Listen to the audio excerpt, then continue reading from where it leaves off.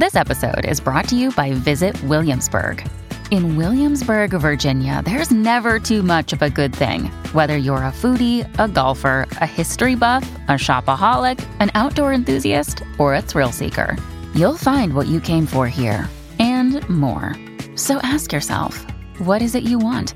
Discover Williamsburg and plan your trip at visitwilliamsburg.com. Hi, I'm Emily Roger, host of the Boiling Point podcast. My co-host, Dave Vale, and I will bring you thoughtful discussions with leaders who are positively impacting our world. This is The Boiling Point, where leadership and inspiration meet. Dave, you're looking extra handsome today. I was going to predict how you would start. Yes, I'm sort of dressed up. I mean, it is short sleeve, but it's very summery. We have a summery day. And then I was going through, what do I wear? Because Emily always, looks so professional. And I saw this shirt and I thought, you know what? I haven't worn that like a year. So I'm going to put it on. Love it. Yeah. So, and I had my head shaved. So I'm going to put my hat on. So, all that kind of stuff. So thank you for noticing. Your room, well, it's generally I comment on the background. I don't think it has evolved since the last time, but it certainly is coming together. How's the new place? The new place is good. Although, as you know, I love being by the water. I love fishing. I do not love water in my basement. And that happened over the weekend. So dealing with some renos coming up now. We've had so much rain. And so contractors in and out dealing with that. But c'est la vie. I'm learning about renos. I'm learning about foundations. I'm learning about all of these different kinds of things. Yeah. Oh my gosh. I'm so sorry. That's water. And actually, it's funny. We have a very similar thing where I drive into the garage and there's this water sitting there. I'm like, where's this water coming from? And the washing machine was overflowing and water was, it's just like, oh my gosh. So it could be worse. These are the things we deal with, and it causes a level of stress for sure. So I'm sorry to hear that. So and I always ask you when we start these, so what's the latest trip you've been on? Where have you been? Because you go all these amazing places around the world. Yeah. Gosh, I think the last place that I was a fishing trip up in northern New Brunswick. But this morning was booking upcoming trips. I'm still kind of buzzing with excitement for all of these things that are opening up. So I have a lot of big trips coming up. I'm going to be away next weekend. I actually have a client who is racing a triathlon, doing an Ironman. And so I have been helping her train for that along with doing executive coaching. And so I'm going to join her for that. And then I go to the Boston area to do some fishing. And then my next big trip is I'm heading to the Bolivian jungle in August to fish for golden dorado, which I have not fished at Bolivia. I haven't even been to Bolivia before. And it's been a bucket list trip for a while. So it just came about and it still feels surreal. Oh my gosh. When's that happening? The end of August and through till September. So I'll be gone about 2 weeks. So, oh my God, so right away. Good for you. And you, where have you been? What's Toronto for a funeral, unfortunately. But it's funerals are both sad and sometimes expected. In this case, my uncle, Roger, great guy, was just hugely supportive of me throughout my life, and my father's eldest brother. And then I got to see people I hadn't seen since before the pandemic. So it was a really nice, chance to see the Vales, because they're all in Ontario. And it was, as you know, there's a few years very challenging to get there. And then just having busy life and busy business and family and all those sorts of things, these things fall off. And so it's so nice to be reconnected. So yeah, that was the latest trip. And I'm really wanting to enjoy the summer. So hopefully we get some summer weather for people that aren't in Atlantic Canada. You've been experiencing heat here in St. John, New Brunswick. We've been experiencing, and it sounds like Fredericton as well, because that's where you're, Emily. We have had so much water. It's been crazy. But anyways, we'll get through that. So let's bring on our guest. We got an exciting guest today. There she comes on there's Dayna that has a living wall beside her, Dayna. That is very cool. It's Dr. Dayna Lee-Baggley. And I had the good fortune I've talked to Dayna a few times. And Emily, every time I talk to Dayna, I walk away just like, oh man, like I never thought about that way. And I'm going to get her to, we'll get into the topics. But our last conversation, I was like, would you come on our podcast? And she said, sure. Well, absolutely. Bring it on. So, Dayna, as we said, Dayna meet Emily, Emily meet Dayna. As we said to you in our little preamble prior to getting recording here, we love our guests to introduce themselves. So would you do us the privilege of just introducing yourself so I won't mangle it? Yeah, for sure. So I'm Dr. Dayna Lee-Baggley. I'm a registered psychologist in Nova Scotia, Ontario, BC, and Alberta. I spent about 15 years on the medical, surgical, and cancer care units at the hospital. And since then, I was there for wave 1 and wave 2 of the pandemic. And I left, and I now do consulting work on workplaces and helping workplaces be healthier. So I spent a lot of time sort of helping the individual develop skills, and then I would send them back to toxic workplaces. And so I was sort of like, can I work on the toxic workplaces for a while? So I do research at Dalhousie University in family medicine on behavior change. And then I have an adjunct appointment at St. Mary's University in the Department of Psychology with the industrial organizational area. So that's workplace psychology. And you sleep when? Yeah. Like, I mean, oh my gosh. Sorry, Emily, go ahead.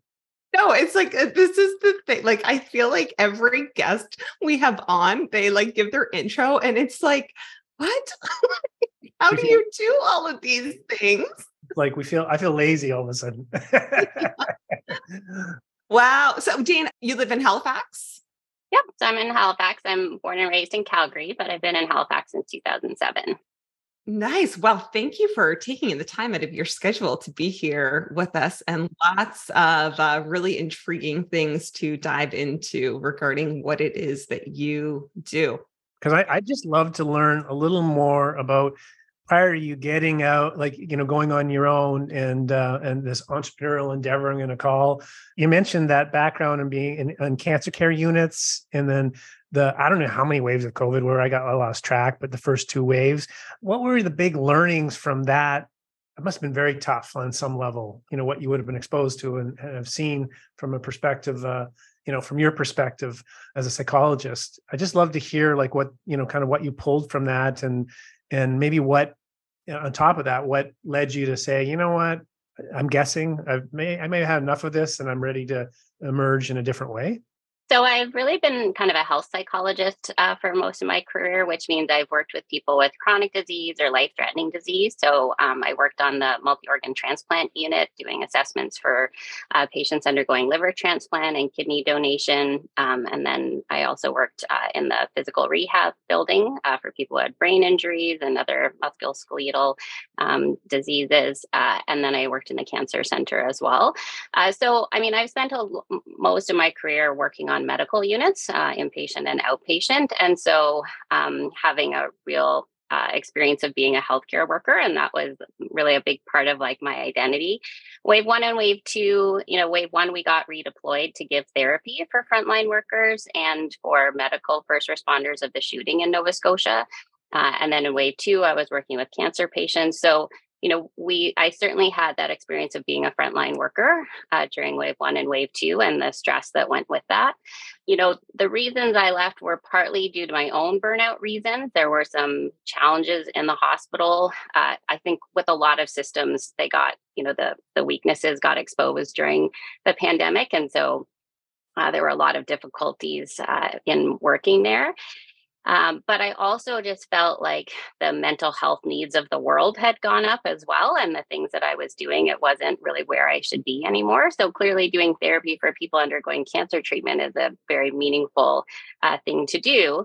But there was like so many people that needed help from a mental health perspective during the pandemic. And I just felt like there were other things that I could do. And so, the values of our company are really about helping to reduce human suffering and how to increase access to science-based information. So we spend a lot of time trying to make the options more more scalable, more accessible to people.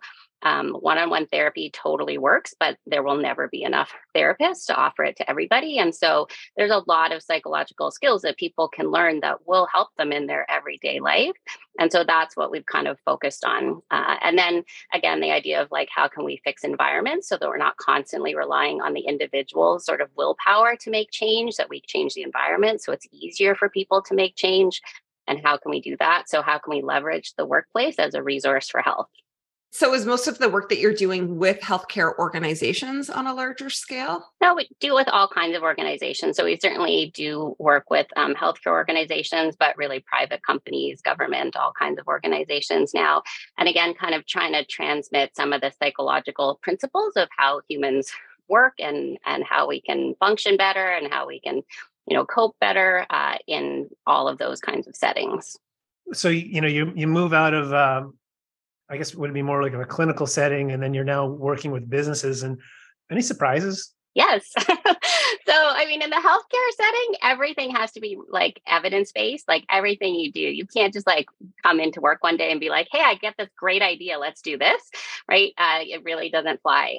And then so moving into the corporate space, I was shocked at how little research has infiltrated the corporate space. So there's clearly some that is there, but there's a ton of research on like healthy workplaces and leadership training and all these kinds of things that have been demonstrated that work. And there's a lot of things that happen, in training in the corporate world that really has like no background to it, has no evidence for it. There's a lot of like, personality tests that people take as part of like corporate training that have zero science behind them. Like they're no better than a Cosmo quiz because we don't know anything about them. And they're really just something somebody kind of made up, right? It might be a fantastic idea, but we just don't actually know. It's just one person's idea about what to do.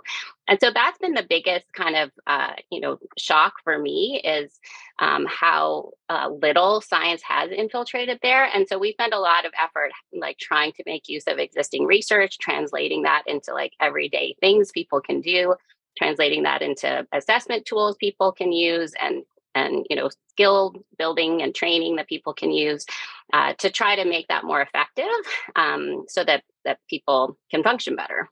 What would be some of the main issues that organizations are coming to you with? During the pandemic, it was a lot of how to cope with the pandemic, right? And skills that we could do to cope with the pandemic. Since the crisis of the pandemic has ended, I think it's a really big problem that we act like everything's fine. It's like totally not fine. We're not fine. And everything is not back to normal. The world is a lot more unpredictable now than it was pre-pandemic. And that impacts our experience of the world. So our survival brain, I like to call it, the threat system will activate. You don't have to be consciously aware of that activating, but it, triggers hormones and neurochemicals and transmitters that impact our experience of the world. And so we were all a lot more stressed. The stress of the pandemic has lessened, but the world is a lot more stressful now. It's a lot more unpredictable. And so we haven't, I don't think, appropriately adjusted for that there is we are in this new normal. It kind of sucks. There's a lot of parts to it that are not great.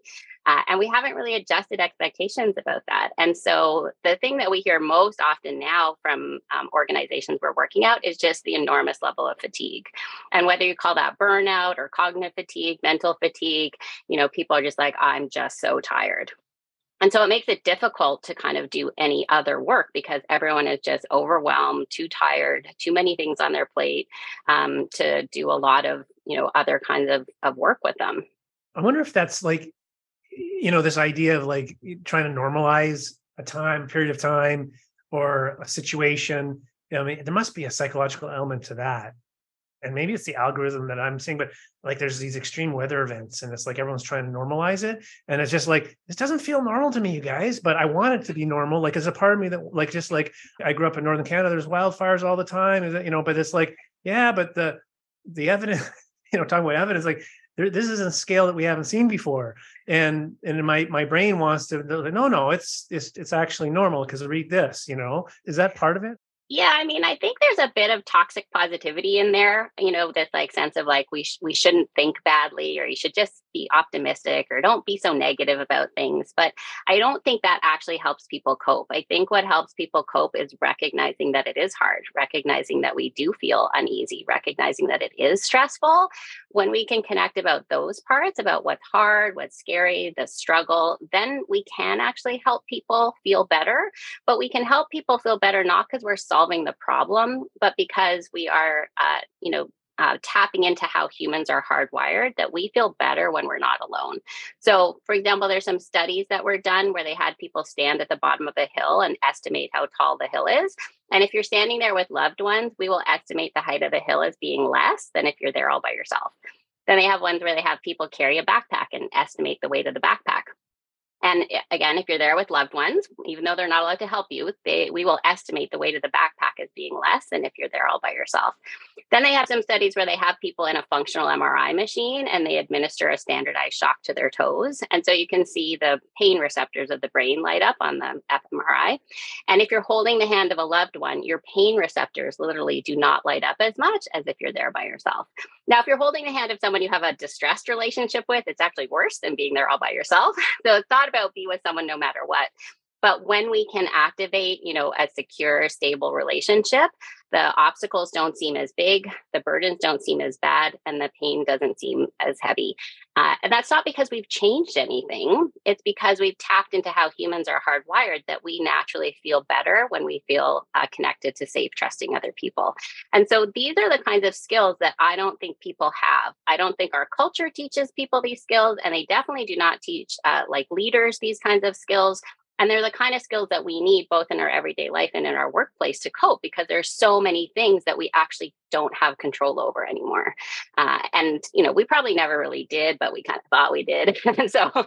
I'm just going to ask that. Yeah, we never really did. But, the shift of perception that I thought I used to have control over it, and now I don't. And it's a big problem because so many things that we encounter in life are actually not things we can control. And we see this all the time when people run into health problems, right? Is that trying harder to fix your health problem doesn't necessarily fix it. There are parts of how our anatomies work and our bodies work that we do not have direct control over. And so we're balancing both. You should absolutely do things to take care of yourself, and those things count and they matter. But you can be doing everything right and your disease can still progress. And that's not because you're not trying hard enough, right? And we do that in very subtle ways. For example, when we talk about people lost their battle with cancer, it kind of suggests, if you just had fought a little harder, maybe you could have won, right? It's very subtle language that says, you somehow could have had more control over this thing, right? They died of cancer, and people die of cancer even when they get the best treatments, right? Often it's actually a chronic disease that people have for 5, 10, 15 years after their initial diagnosis. But it's not because you didn't try hard enough that you end up dying from cancer. And so we as a culture, our dominant Western culture has really not prepared people to live in a world where there is uncertainty, where you don't control things. And that's a lot of the skills that we're trying to teach people, which doesn't change anything, but it helps people cope better because we've tapped into how humans are hardwired. Yeah. And that hardwired for connection. And I'll share even just personally myself, I recently moved. So my oldest sister has Down syndrome, and she also now has Alzheimer's and requires full-time care. So is now living with my mom. She was living on her own before. And about a year ago, I was like, I want to be living even closer, even though I was living in the same city. And I've always lived, well, not always, but for the last few years, lived alone on my own. And I'm like, how can I get as close to my family without living in the same house? So I actually moved into the house right beside my mom's. So I'm super close, and just feeling, it's been a few months now, and feeling this oh my gosh, I think I was lonely before, of even just being able to pop next door, although before it was a 5-10 minute drive, but I wouldn't have stopped over as much. And, I moved here to be able to think that I was helping my mom more, helping my sister more. And in return, I'm like, oh my gosh, this is just as good for me. But it's interesting you speak about just that cultural thing of how many people say to me when they hear that I am now living next door to my mom, of, oh my gosh, really? You're that close to your mom? And it's yeah. And in how many other cultures, it is normal to live with your parents. Yet me just being this close, like just kind of puts up so many red flags for so many people. Yeah, and again, people have this really like faulty notion that like the highest functioning person is someone who's independent. It's actually not. Like, who was super independent and didn't need anyone's help? The Unabomber, like, serial killers, like at the extreme end, when people are that independent, it's completely dysfunctional, right? So we actually absolutely need human connection. And the best like version of a human is somebody who is embedded in a village of support. So, if you have biological relatives that you can have a village with, that's fantastic. Lots of people don't. Lots of people, they're not going to be a good source of support. And so, we spend a lot of time teaching people how to build a village so that you can create a village in our modern world. Because again, in North America, it's very hard to have a sense of community. Even our big separate houses make it harder to connect with people. We saw that in the pandemic when you were suddenly like in lockdown with your nuclear family. And I was like, this is not adaptive. This is not a good thing. Right. And so we actually need to help people recognize that being connected to other people is the highest version of like the best functioning version of a human. It's not somebody who is always functioning on their own independently. Right. Of course, we want people to be able to do things on their own, but we also need people to be able to connect and rely on other people. And that becomes a real difficulty for a lot of people. Yeah, I always kind of took it as like a badge of honor as to how independent I was. And then it's like, and what is that? Is that this like self-protection thing? Or hearing you speak about, how so many people are living in that like kind of hyper arousal state right now from the change and the uncertainty. Is that just kind of like, are you basically like rewiring the brain to come out of that? Because I certainly know the feeling of like, if you get upset or triggered by something and like, you're kind of like, and then to like, just how much like self-control and maybe discipline it then takes to bring your body back down. Otherwise you can just be stuck in that spot.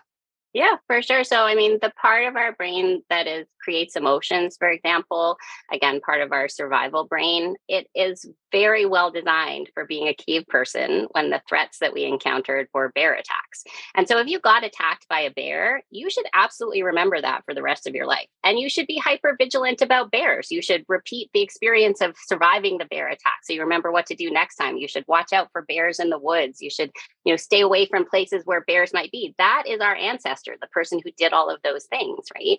That same effect still functions in humans. We have not changed how that system works. And so when we are surrounded by threats, but now it can be the threat of losing a job or the threat of divorce or, certainly all the threats that showed up because of COVID, like all of those modern threats, our survival brain reacts the same way.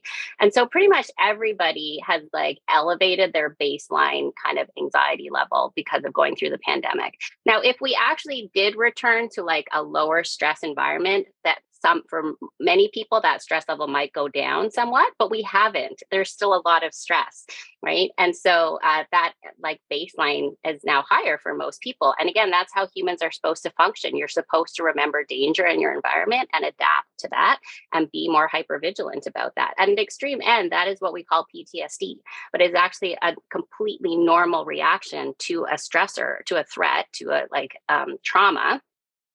But it's a mismatch with our modern world. And that's a lot of the things that cause suffering for humans is we have this survival brain that does things that are not well adapted to our modern world. And that mismatch causes a lot of suffering. But it causes a lot of suffering because we think we should be able to control it or we should be able to change it, right? Anything coming out of your survival brain, we do not have direct control over. We can influence it, but we don't have direct control over it. You can't turn off your fight and flight response. Right. The part we do have control over is governed by our prefrontal cortex or our frontal lobe. And that is behavior primarily, decision making, problem solving, those kinds of executive functioning is what it's called. That's where willpower comes from, self-control, but it's more like a battery. And so it will wear out as we use it up. And that's why things like binge eating, for example, are more likely to happen in the evenings compared to the mornings, because we've used up that battery of self-control. But our survival brain always likes the short-term fix. And we live in an environment where it is very easy to get very, calorie dense, low nutritional like food to eat. And so that battery is basically like not charging well anymore for anybody because of the ongoing stress, kind of like having a cell phone that won't like fully recharge, or like it dies really quickly. And that's in part what's contributing to the sense of like burnout and fatigue, is that we're just, I'm like, there's no frontal lobes anywhere because everyone is just really worn out.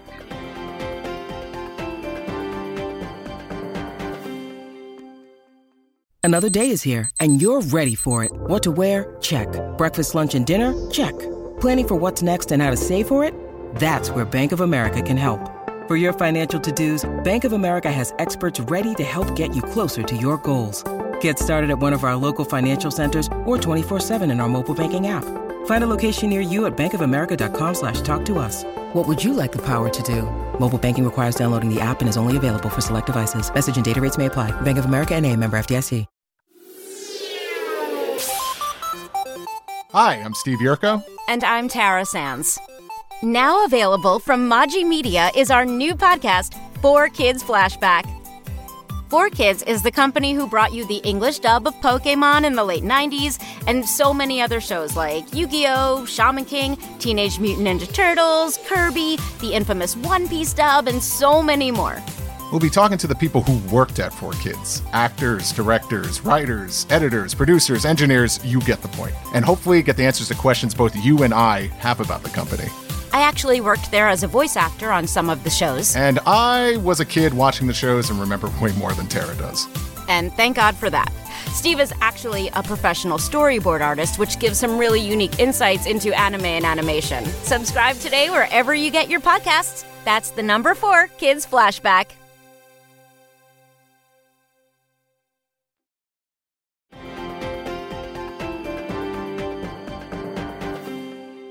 One of the things that Dayna, I really enjoyed about our conversations prior to this, I'm guessing you're picking up on it too, Emily, is just you talk about this in such a practical way. Like you make the science and the evidence very accessible. For example, how you describe the prefrontal cortex and what it controls, and it's a battery. Like I've never heard someone describe it that way, but that makes a lot of sense about some of my cravings that kick in when I'm exhausted. I'm just like, you know what? It's been a long day. A glass of wine would be great, And I'm like, oh, but how come in the morning that's the last thing I care about, right? But that actually makes a lot of sense, right? As you describe it. So I appreciate that kind of practical side, and I think that must play out really well in a business environment, because that's I believe, I'll be curious about this question I was going to ask earlier. But I wonder if, some of the science, to read a journal, like you probably like reading them, but I am not, or you're more wired to do it. But I mean, I just get through the abstract and I'm like, oh, Frank, talk about being exhausted. Like my battery's down. I'm like, could someone just give this to me in a way that I can make sense of it? And I wonder if that's how some of these assessments and these things, because they're easy to understand, the transfer of knowledge is quite easy, and that I don't think science in many cases has done a good job of making stuff accessible. Does that make sense to you? Is that part of the problem? Absolutely. I think, scientists and academics have done a terrible job of bringing that information, and they have made a real divide between them and the real people, the real world. Right. And it does a disservice. And then, all of a sudden in the pandemic, when we want all the public to trust science, well, why should they? We haven't built up a lot of trust up till now. We've put all kinds of barriers to getting information. Even the fact that most journals you can't access unless you have a subscription. Right. And, as researchers, we can pay to make those open access, but we have to pay money to make it open access for everybody else. And so there is a clear inequity there about who can afford to pay to make their publications free and who can't. right? And so that is a real like obstacle for people in being able to translate that into workplaces. And I think that's definitely, part of why that happens. And so that's certainly like what we spend a lot of our efforts doing, is making it into something usable, making it into something you can do with your everyday life, right? So we've been working on burnout, both in terms of how do you charge your battery? So learning how to charge your battery, learning where your drains are, where your charges are. We act in our culture like it's an unlimited source, like just try harder and you can do more, but you can't. It's a fixed amount. So if you spend it on this, it means you're not spending it on that, right? And so helping people manage their battery and be more aware of that. And then at the same time, we also have a program on burnout recovery for leaders. And that was a study that we did with physicians and other healthcare workers during the pandemic. So we got money to work on burnout and frontline workers during the pandemic. And I was like, I am not telling these people they just need to do more yoga. Like, we're not telling them they just need to do more mindfulness, because that's a lot of what burnout interventions are about right now, is do more self-care. But burnout was actually always meant to be about a mismatch between the employee and the workplace. So burnout is not a medical condition that you can get diagnosed with. It's a workplace phenomenon, and it is the consequence of unmanaged stress. And so it is also a responsibility of the workplaces to do things. And a great analogy that I heard by one of the lead researchers is about, when you had canaries in the coal mine, and they would warn the miners that the environment was getting toxic. But nobody ever said that the canaries just needed to do more self-care, or like, why don't we make those canaries hardier, more resilient, right? But that's what we've done to burnout now, is we've like put it all on the shoulders of the employee.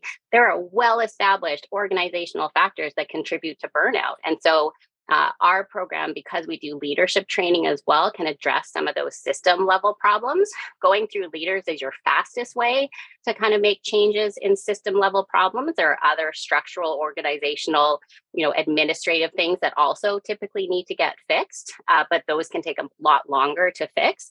You can teach leaders to do things that can both reduce their own burnout and reduce burnout in their employees much more effectively, and have a quicker effect on system level change if you're changing leader behavior.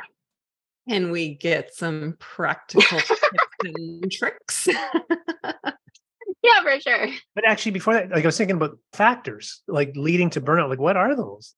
Unsustainable workloads, right? If they're just too much work, which is a major problem now, especially because so many people have like left the workforce, and organizations just decide, well, just do more with less, right? But all they're doing is burning out their remaining employees faster, right? In healthcare, it's a huge problem, but it really happens all over the place. Everywhere we talk to, they do not have enough people to do the things that they want to do. So unsustainable workloads, fairness, when there's a mismatch of values, there are some well-established factors that influence like organizational factors that influence employee well-being. And so we always want to empower the individual to do things to be well. And so we have a program, for employees and anyone really to learn how to manage their battery better.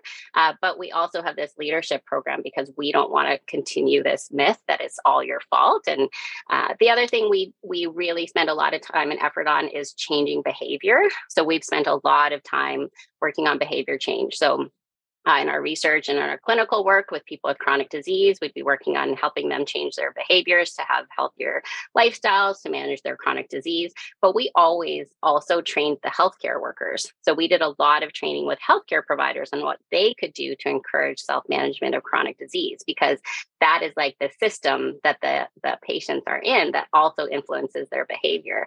And so we've converted all of that science of behavior change into our training. So a lot of training, like a one-day event, and you feel pretty enthusiastic about it, might feel inspired, but the next day you have no idea what you're supposed to do differently, right? So we've embedded the science of behavior change into all of our training to have a more lasting impact. So we talk about what are sort of like your key performance behaviors. What do you actually need to do differently?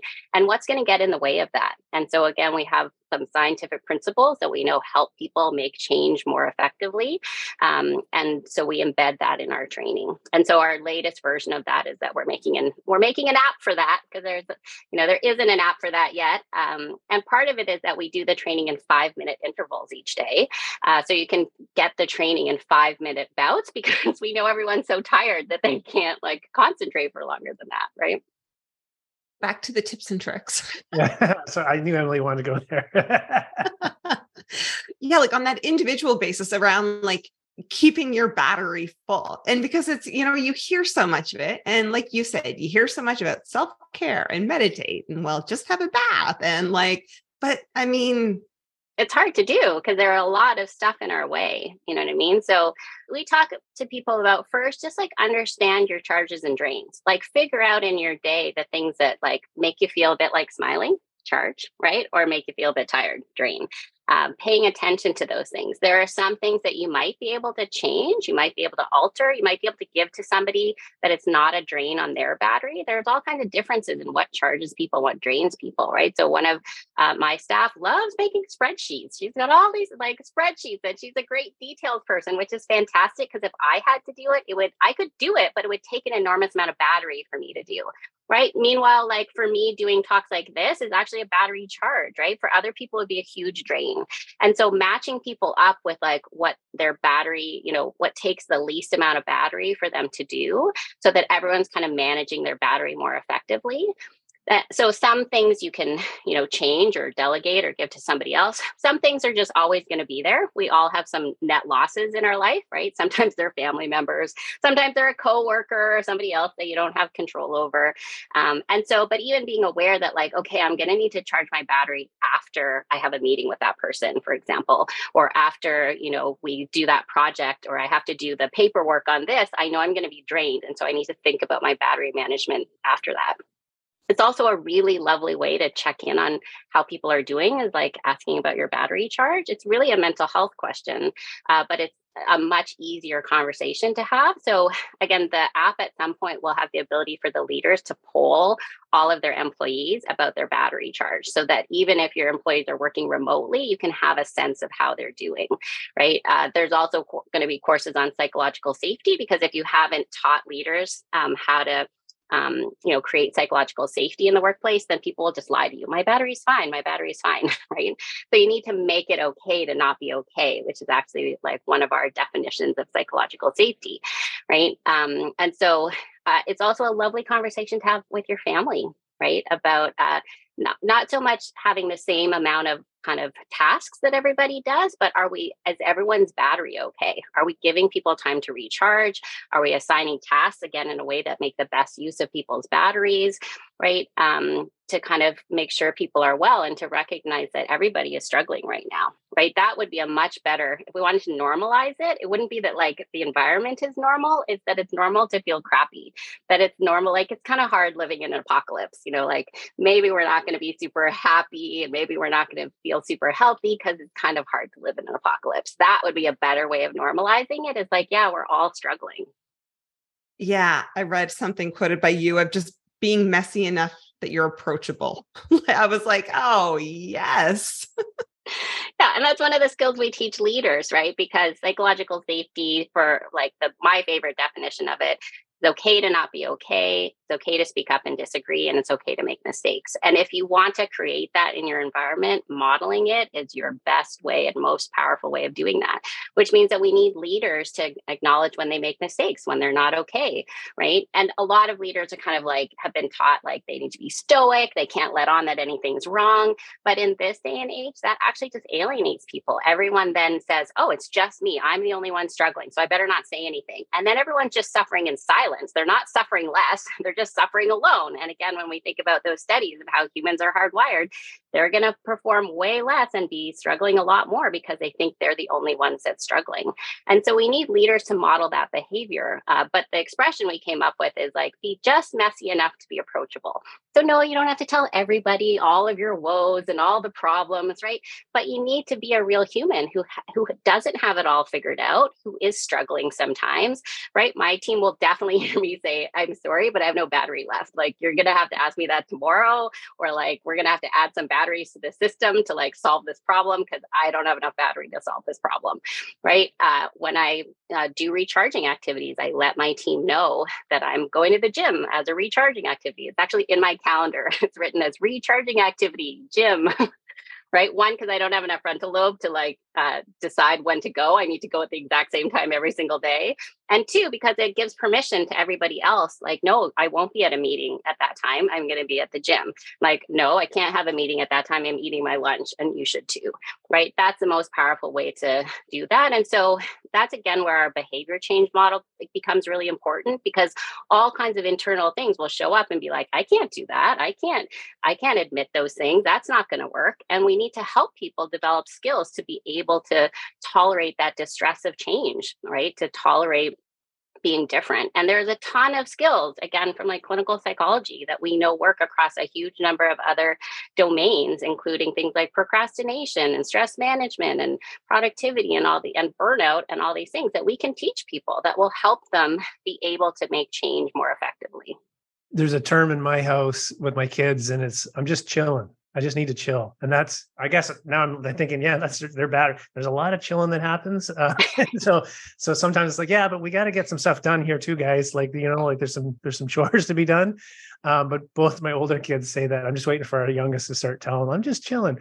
The whole concept of psychological safety and the value seems to be kind of emerging and maybe better understood. And the first time I read about it, that I remember reading about it in a team environment, was Google's work. I think it was the Aristotle Project. Is that correct? Yep. And it was fascinating to read that.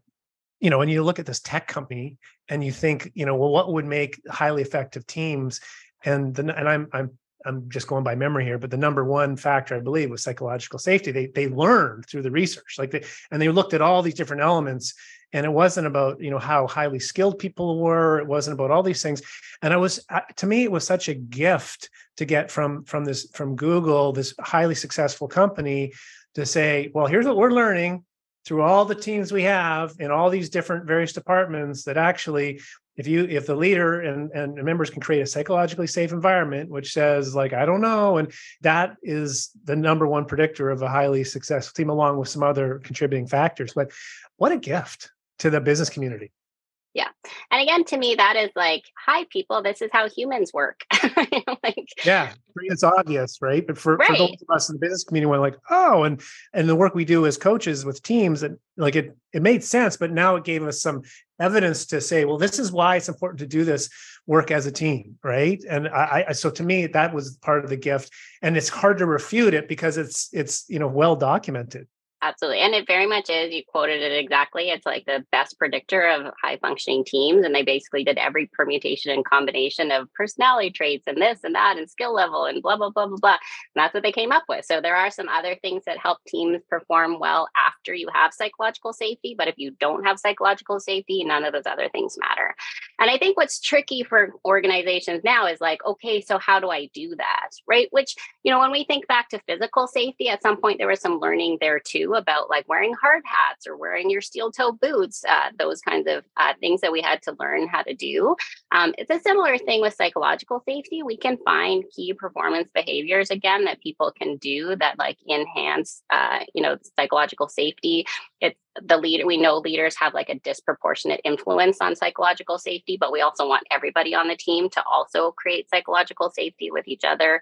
And so again, those are things that we try to teach people, along with how do you change your habits around that so that behaviorally you're showing up differently in that way. Because again, it's the kind of thing that will help people cope in uncertain world that we live in now. So lots for people to learn. One of the things people might want to do as well is, you didn't mention you're an author, but I want to share your book right here. And Emily agrees with me. This is an awesome title. Healthy Habits Suck, for those not watching the YouTube. Oh, okay. Yeah. And the tagline is how to get off the couch and live a healthy life, even if you don't want to. Because think of how many, sounds like you exercise. Emily exercise. I know exercise is important. How many times I'm staring at my shoes and I'm like, I don't want to do this today. You know what I mean? It's not I've never wake up and say, man, maybe it's just me, but that's just never me. Now, I've never got through a workout and gone, geez, what a waste of time that was. So I actually have to psychologically go, okay, what do you feel like after? keep that in mind. If you don't, there's a whole bunch of other things this will help you, give you the capacity. Now I can use language like charge your battery, like your frontal lobe, which will make you, like be way better to your kids and all these great things. Exactly. So, I mean, if I ask myself, like, do you want to go to the gym? The answer is no, I don't. It's really hard work and it's sweaty and effortful. So instead I need to ask myself, do you want to go to the gym or do you want to yell at your kid at bedtime? Right? Because it's going to be a recharging activity. It's going to help me show up as the person I want to be, not just long-term, like I'm going to avoid some bad health outcome, but like today. Do you know what I mean? Like in the next hour, it's going to help me show up. And that's how you want to think about recharging activities. A lot of people get caught up in the being selfish about doing recharging activities. But really the question we ask people is, who's going to benefit if you have a charged frontal lobe? So yeah, you'll benefit, but chances are a whole bunch of other people in your world are going to benefit. Probably all the people you care about and perhaps all the people you interact with are going to benefit if you have a charged frontal lobe. So you don't have to you don't have to convince yourself it's not selfish. You can just say that it is also going to help all these other things that matter to you. And so it is serving all these other things that are important to you. And that's, again, how we embed some of the behavior change principles by attaching it to a deeper meaning. So that it's helping you show up as the person that you want to be. And that's why we do these difficult things. So I think a lot of people who don't do those, exercising, healthy habits, things like that, think that it's supposed to feel good and that they should enjoy it the whole time. And so if they don't enjoy it, then they're like, oh, I'm doing it wrong, or they just kind of quit, right? So I was on a panel once and I said something about people don't enjoy exercise. And a physician came up to me afterwards. He said, well, I think some people do enjoy exercise. And I'm like, yeah, but they're not the people you're trying to convince to exercise. Those people are already out exercising. We're talking to the people who aren't exercising, who think it's supposed to feel good all the time when actually it sucks.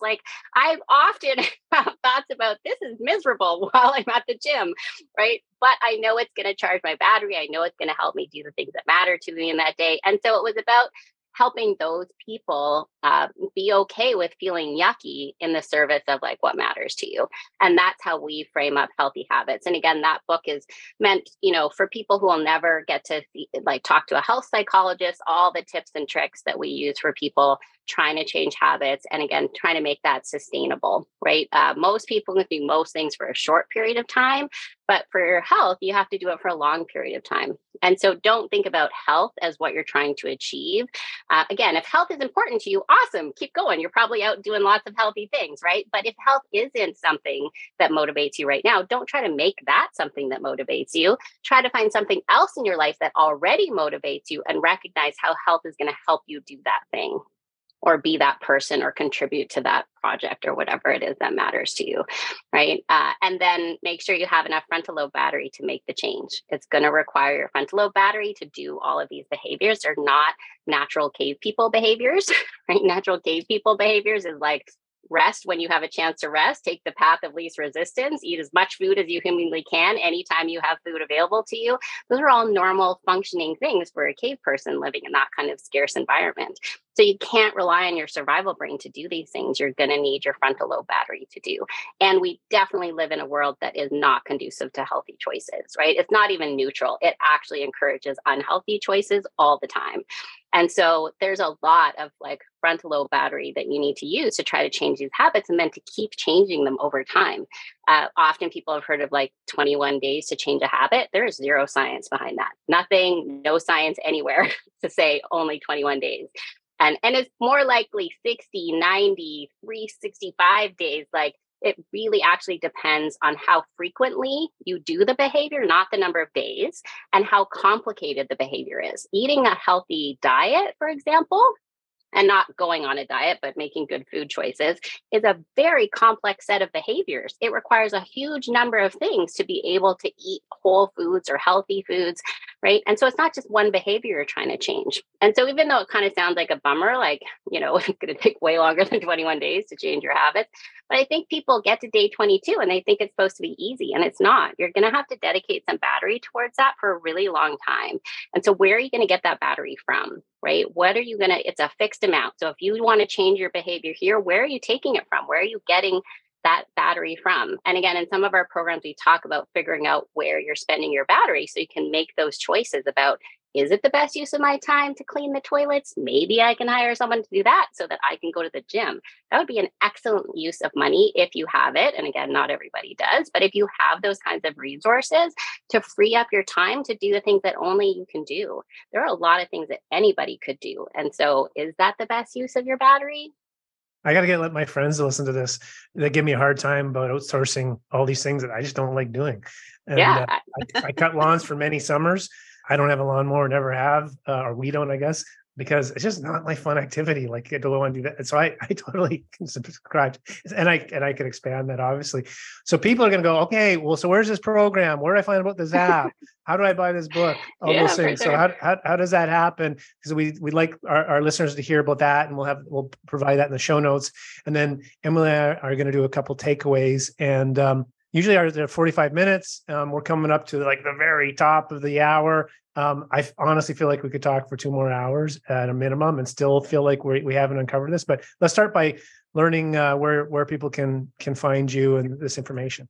So the book is available online, like Amazon or any of those kind of publishers. I'm pretty much the only, if you type in Lee-Baggley with 2 Gs, you're not going to find many other authors besides me. So our website is dlba.ca. And the app, you can find out more about it. It's going to be launching soon, so you can get early information about it if you go to impactme.app. And so impactme.app. Awesome. That's an easy one. That's smart. And then feel free to follow me on social media. We talk about these kinds of things all the time. And so we try to give out some helpful tips and help people, again, live their lives more meaningfully, have more vibrant lives, and reduce human suffering. Awesome. Well, this has been great. Thanks, Dayna. So let's get your takeaway, Emily. Well, I think, and you're probably going to say, you took mine. My takeaway is definitely the analogy of the battery. No! I'll give it to you. You can still repeat it. Well, in a way that I have always kind of looked at it before is like, all right, you've got $100 to spend today. Where are you going to spend it? And when it's gone, it's gone. Gosh, so many things I think around the this thing of like community and feeling just that like we are wired for human connection and to find that. And if you don't have that from family, of like, where else can you find that the community doesn't only have to come from family, and just the self-awareness. And I think that this like constantly stopping to ask ourselves, or for me to ask myself throughout the day, like, okay, Emily, how are you actually doing? And not just answering with like, okay, I'm good. And that like, I think you heard me speaking about like the flood in my basement this morning. Sometimes there's a crack in the foundation. And it doesn't mean that everything's okay right now, because it's not. But there's ways of coping with it. Suck up a lot of battery for you, right? So. That's right. That's right. Yeah, this was a really, really, really enjoyable conversation. One that I am certainly going to listen to a few times over when the episode gets released, because I know that there'll be so many things that just keep absorbing into my brain about this. Dave, what's your takeaway other than you just got to chill more? Yeah, just chill. I should just chill more.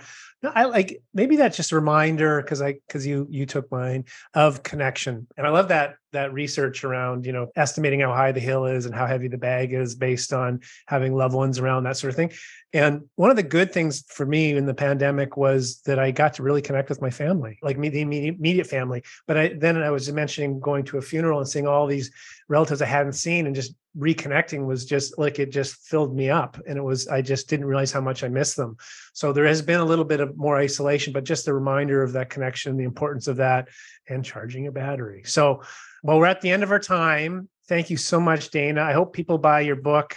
It's really enjoyable. I've just got about a quarter left, so I can't say I've read the whole thing, but I've enjoyed reading it and applying some of the stuff and knowing that it's evidence-based. So that's really important. So we're going to say goodbye for now, and Emily's going to take us out here. Yeah, thank you, Dayna. And thank you, listeners, for listening in. We will list all of Dayna's information and any extras we discussed in the show notes. And the best place to find that is on our website at boilingpointpodcast.com. We are active on LinkedIn, Facebook, and Twitter, where you can also find Dayna. And we put the video versions on YouTube and Facebook. And of course, the podcast is available on all of your favorite podcast platforms. Dave, I'll see you next time. Dr. Dayna, thank you so much. Thank you. Bye. Bye, everybody. Thank you for listening. Follow or subscribe to the show on your favorite podcast app or visit boilingpointpodcast.com for more. You looking to make the most out of this life and optimize your personal wellness? Then check out the Natural Man Podcast. Join me, host Mike C., as we explore all areas of human wellness, physical, mental, and emotional. Learn strategies to optimize your own well-being and be in the driver's seat of your own health. Remember, your doctor works for you. Learn biohacks, neurohacks, ways to improve sleep, and ways to optimize your body and your mind. Check us out on Apple, Spotify, the Fountain app, and at naturalmanpodcast.com.